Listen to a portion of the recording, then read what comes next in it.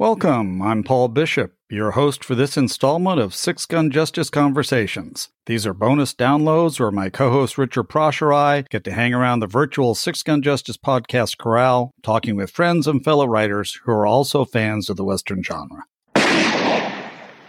With me today is best-selling author Peter Brandvold, better known to his familiars as plain old Mean Pete. Growing up in North Dakota in the 60s and 70s, when Westerns galloped across the TV set almost every night on almost every channel, Mean Pete became so immersed in the genre, his imagination became a full-time resident. He is the author of over 100 lightning-fast action Westerns under his own name and various pseudonyms, and was a recent recipient of the Western Fictioneer's Lifetime Achievement Award. Hey there, buddy. How are you? I'm great. How are you? Good. I just called you by your dog's name, didn't I? You did. You did. People get us confused all the time. There you go. Let's start over again. Hello, friend. How are you? I'm good, Paul. How are you? Great. Thanks for joining me today. I really appreciate it. Looks like you're having nice weather there in Minnesota. It's beautiful right now. Very dry, but the weather's nice. We need rain big time. Whereabouts do you live in Minnesota? I live outside of Fergus Falls, out in the middle of nowhere, western Minnesota, a long ways away from the cities. And that's the way you like it? That's the way I like it. You have been writing Westerns for a long time now. Over 100, 150? How many? Years? No, not years, books. I was trying to think of that earlier today, and I just can't remember. I think that I just lost count a long time ago. I've written under so many different pseudonyms. Frank Leslie crept in there for a few years, and then he crept out of it. They came back to under my name. I've tried to track all the titles down. I just can't think of it. You've also worked under a lot of house names from time to time. Yeah, I've written Long Arms under Tabor Evans, and I've written some Ralph Compton titles, and I've written under other pseudonyms. That you can't talk about because they would bomb your house and strafe you and chase you around a whole lot. And take Buddy to Egypt or something, or probably Kabul and something like that. So, oh boy, fun times. Your output then has to be 3 books a year, 4 books a year? 4 or 5 books a year. And that makes you a living as a writer. Yeah. And see, this is important because this is what so many people don't understand, is to make a living as a writer, you have got to be writing all the time. Yeah. I know you're very obsessive about it almost. 2,000 words a day in little chunks of about 500 words at a time. Is that right? Exactly. On that scale, you get those 3 or 4 books a year finished. 4 or 5 books a year finished, right. I wouldn't really have to write that many books in a year. I just do it because I am totally obsessed and compulsive about writing. The day doesn't go right for me if I'm not writing. That's true OCD. You have to put words on paper, otherwise you just don't feel right. It's like walking on the cracks on the sidewalk, break your mother's back, that sort of thing. But Peter Brandvold has exploded in the last year or two. That's totally because of Wolfpack. But you've been climbing up the bestseller lists over there. You're selling consistently. You're doing really well. At this point in your career, is that kind of recognition gratifying? It's incredibly gratifying. I can't tell you how my life has changed since I went to Wolfpack. Mike and the whole crew over there, Rachel and Lauren, they have totally changed my life.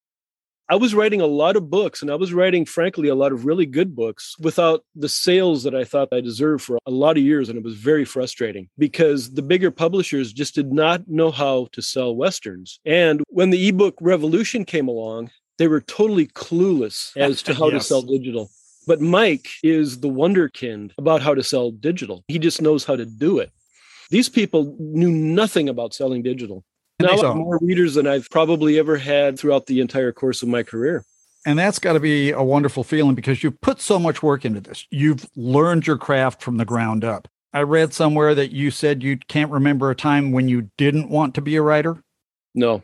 There wasn't a time you wanted to be a spaceman or a cowboy or an electrician. You've just always wanted to be a writer. I always wanted to be a writer. That's very fortunate, very gratifying. Did you take steps to become a writer? Yes. What did you do? I read a hell of a lot. I guess the first thing I did was really fall in love with good writers as a kid. I guess something I did accidentally right off was fall in love with a bunch of short stories in a 5th grade reader. That reader just made my world explode. It had In Another Country by Ernest Hemingway. It had Beware of the Dog by Roald Dahl. It had All Summer in a Day by Ray Bradbury, and it had Capote's A Thanksgiving Memory. God, I love that story. For some reason, they struck me so hard, and somehow I just naturally had the wherewithal to track down other stories because I read the biographies of the writers at the end of the stories, which listed other books of theirs. After school, after I'd finished reading one of those stories, I'd head out to the public library and try to track down more works by those authors. Unfortunately, though, we had such a small public library that about the only thing I could ever find by Ernest Hemingway in there, I think they had A Farewell to Arms, and I was too young, really for that. They had The Golden Apples of the Sun, and they had The Martian Chronicles by Bradbury, but I couldn't find anything else. And this was in North Dakota where you were growing up. Yeah, that was in Wahpeton, North Dakota. And then I also fell in love with Jim Harrison. I just stumbled across his book, Farmer. I think it was his third book. And I stumbled across it in the new releases section at the Leach Public Library in Wahpeton. And I absolutely fell in love with that book. I knew I had to read the rest of his stuff. But up to then, he'd only written 3 books: Wolf, A False Memoir, Good Day to Die, and Farmer, and then a couple of collections of poetry. I tried to track all of those down in Wahpeton. I loved that he was rural, that he lived rural, and he looked like a hick like me. I realized then that, my God, even hicks can write really beautiful novels. I wasn't able to track much down until we moved much later on to Grand Forks, where we had a bigger public library, and we also had the Chester Fritz Library at UND. And there, I could interlibrary loan books. And believe me, I really took advantage of the interlibrary loan system. I tracked down everything that Harrison and Bradbury and Hemingway had written up to them. With Harrison, it was a fact of actually identifying with a writer. When you said Farewell to Arms at that time was going to be beyond you. Yes. And even some of the stuff in the Martian Chronicles was probably beyond you at that time, or at least you don't get all of it in. But Harrison, being that he was, as you say, a rural writer, and you were a rural kid, this gave you a kinship with him that may be different than the other writers? Exactly. That's why he's really my first true literary love. I understand when you were 11 years old, you were sent out to the Rexall drugstore to the spinner rack by your uncle? He gave me a $5 bill, and he wanted me to buy us a couple of Westerns. I loved the guy. He was in World War I, and he had friends who were suffering from all the ailments, and he somehow made it out alive. He would come to my grandmother's place. She lived in a trailer court in Rugby, and he would visit for 2 weeks every summer, and I would visit for 2 weeks every summer. And a lot of times our visits would, coincide. His name was Henry Wiltsey. One day I was sitting out in the step with him, and we were both bored. And he said, "Pete, go get us a couple of Westerns at Rexall Drug." So I walked into town and I bought Hondo by Louis L'Amour, and I bought Fort Starvation by Frank Gruber. Couldn't have made better choices. He started with Hondo because he was a big Louis L'Amour fan. And I started with Fort Starvation. And I'm telling you, it opened up a whole new world for me. The sights, the sounds, the mystery riding at night under cover of darkness and all that kind of stuff just really appealed to me. As a matter of fact, I think I even liked that book a little bit more than Hondo even. Frank Gruber came out of the pulp magazine era. He wrote a great book about the pulps too. Yeah, Pulp Jungle. I think it was. Yeah, it's a fantastic book about that time period. Gruber's one of my favorite Western writers. He introduced me to the Western beyond Louis L'Amour. I came to the Westerns through Louis L'Amour like many people do. And Gruber and Frank O'Rourke expanded my world of the Westerns. And once you start, there's a never-ending supply of wonderful Western writers. I discovered Will Henry earlier this year. James Reasoner has done so much to broaden my Western horizons. And he did that early on. 20 years ago, I knew James. I think we were in an email group or one of the very first online groups together. I don't know that I would have progressed to become the writer that I am today if it wasn't for James, because he just threw so many great titles at me. I just read so much more than I probably would have otherwise. And H.A. DeRosa was really big for me. Totally different than Louis L'Amour. It's so much more powerful. The psychological impact of a Western, for me, is really key now. It's not just shooting the bad guys and saving the girl and all that kind of stuff. It's really what goes inside the hero's head. And not only the hero's head, but the secondary characters as well. In a lot of my longer novels, I'll have subplots that involve what I think are very interesting secondary characters and their whole lives, what's going on and how they're interacting emotionally and psychologically to what, physically is happening to them. And then how that relates to the hero who rides into their lives. When you read those two Westerns, Hondo and Fort Starvation, had you already been primed for the Western by watching Westerns on TV? Oh, God, yeah. Yeah, I was totally addicted to Gunsmoke and Lancer and others.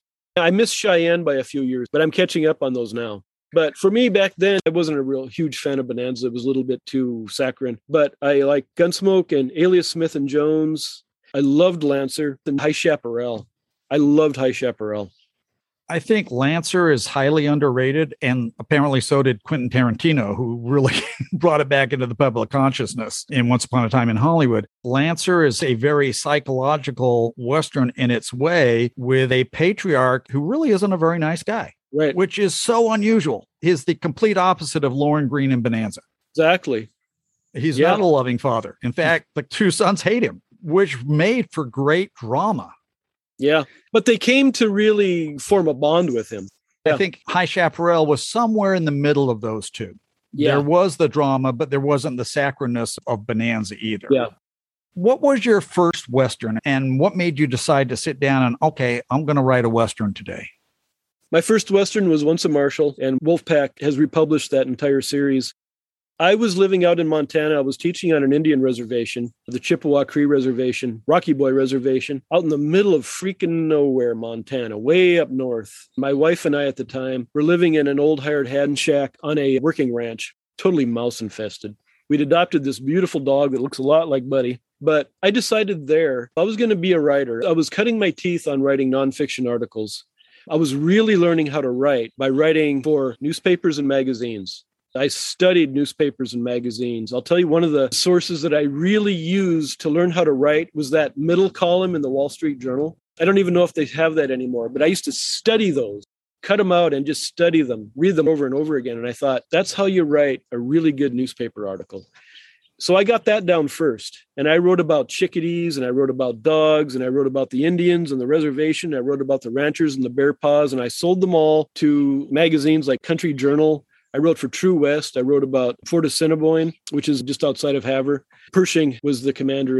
And I sent a lot of travel articles to the Great Falls Tribune. That is how I originally learned how to write. And I thought, if I'm going to continue to write, I need to write novels. So I went back to Uncle Hank, sitting on those steps outside my grandmother's trailer, giving me the $5 to go get a couple of Westerns, and how magical that was. Sitting down on the step with Uncle Hank, smelling his home-rolled cigarettes and reading these Westerns. And I thought, that's what you got to do. You got to write Westerns. That's what you really love to do. Otherwise, you're going to be teaching for the rest of your life. And I hated it. So I started thinking about Westerns then. I did a lot of hiking in the mountain in the bear paws with my dog. And he and I were hiking alone one day up Baldy Butte, a fairly tall, rugged climb. And it just popped into my head that this would be a great Western movie out here, or a great setting for a Western novel. And I can see it. An aging lawman is following an outlaw who has kidnapped his wife, which is really cliched, but that's how I started. I didn't have the chops to begin writing the novel at that time.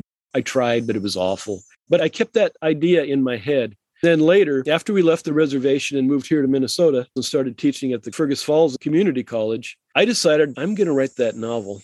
I'm going to take the year and I am going to, by God, do it. And if I can't do it in a year, then I'll just settle into teaching and that'll be it. So I just did everything I could. I read novels. I read them over and over again. I practically tore them apart and marked them up to see how you do it. And by God, by the end of 8 months, I finally had Once a Marshal figured out. But I'd almost lost all of my hair doing it by pulling it out because I was so freaking frustrated. My wife was a brilliant editor. She and I met in grad school in Arizona, and she was really great at editing. She would give me the nod or she would shake her head, and I would run outside screaming, and then I'd come back in because I was so obsessed. I had the obsession. By God, I was going to get it right. You really do need to have that obsession. If it's not good, you can't let it lay there. You have to perfect it. So I would come in, I would stay up late, I would sit at the kitchen table after I graded papers or figured out lessons plans for the next day, and I would write. I would just go over it again and again and rewrite paragraphs and sometimes stay with paragraphs for entire evenings. Now, you're talking about your first Western, you were up in the hills with your dog, and I take it dogs have been another constant in your life. Mm-hmm. Have dogs in any way played a part in your writing career? Oh, yeah, big time. What happens is I write around them. They settle me down. When I was out on the farm in Battle Lake, during the winter, we would all park it on the couch. Dogs would be just packed in around me and a cat. It just quieted my mind down. They would sleep and I would write. It made me feel really comfortable and secure, really safe and quiet. And Bud, I don't think I've written a word since he and I got together for the past 5 years that I haven't felt him on my feet. He lays right at my feet, on my feet, usually while I'm writing. And that kind of gives me some kind of a grounding feeling. That's fascinating. There are those connections that we can only get from animals. Definitely.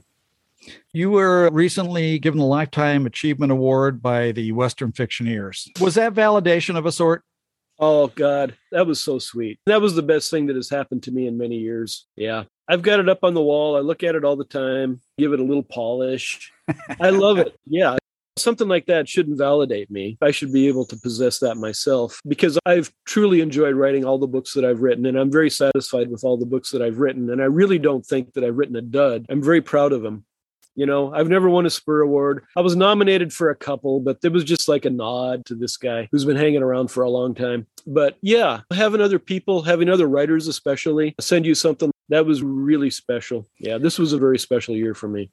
Is there a book that you haven't written yet that's on your bucket list? This is a book I want to write at some point. I'm busy with the books that I'm writing right now. This is good. I'm making a living. I'm loving this. But is there a book out there that you really want to write? I would really love to write like a Gil Brewer type noir mystery, but not make it quite as simple as Gil Brewer did, but really turn it into a 100,000 word novel that has a lot of different characters in it and a lot of sub characters and subplots in it, but still has that 1940s or 1950s backwoods noir feel to it. Because I live in 1940s, 1950s backwoods noir around here with the lakes and then the hills and the autumn leaves changing and all that. I could really see something seedy happening, and I would love to flesh that out a little bit. And another thing I would like to do, I love the horror writer Richard Lehman. Mm-hmm. I'd love to write a horror novel a la Richard Lehman. I love his book, The Cellar, and I love his book, The Island, too. I'd love to write something like that. You read almost as much as you write. Oh, yeah. Is there anything in particular in the last year or so that's really jumped out at you that you would say, I've got to recommend this to everybody I know?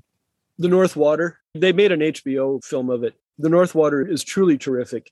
Other than that, I reread a lot of old stuff. Gosh, I reread Jack London a lot. I reread The Seawolf recently, and I just love that book. I love it more every time I read it. And I also reread The Cossacks by Tolstoy. I love the rural, the agrarian descriptions and the hunting and the nature descriptions and all that. I think they really influenced my own writing a lot. Tolstoy's The Cossacks, more than anything probably, outside of Harrison and some stuff by London, probably really influenced that aspect of my writing. The outdoors, nature. Pete, thanks for being with me today. This has been really a great, fascinating conversation. You and I will talk again soon, friend. Sounds good. Thanks a lot, Paul. I appreciate it. Thanks for listening. Be sure to check out the Six Gun Justice website at sixgunjustice.com for information on prior Six Gun Justice conversations, Six Gun Justice speed listens, and full-length episodes of the Six Gun Justice podcast, along with regularly updated book reviews, articles, and interviews covering all aspects of the Western genre. Until next time, be kind to others, be kind to yourself, and keep your six guns holstered. Adios. We're out of here. Let's ride.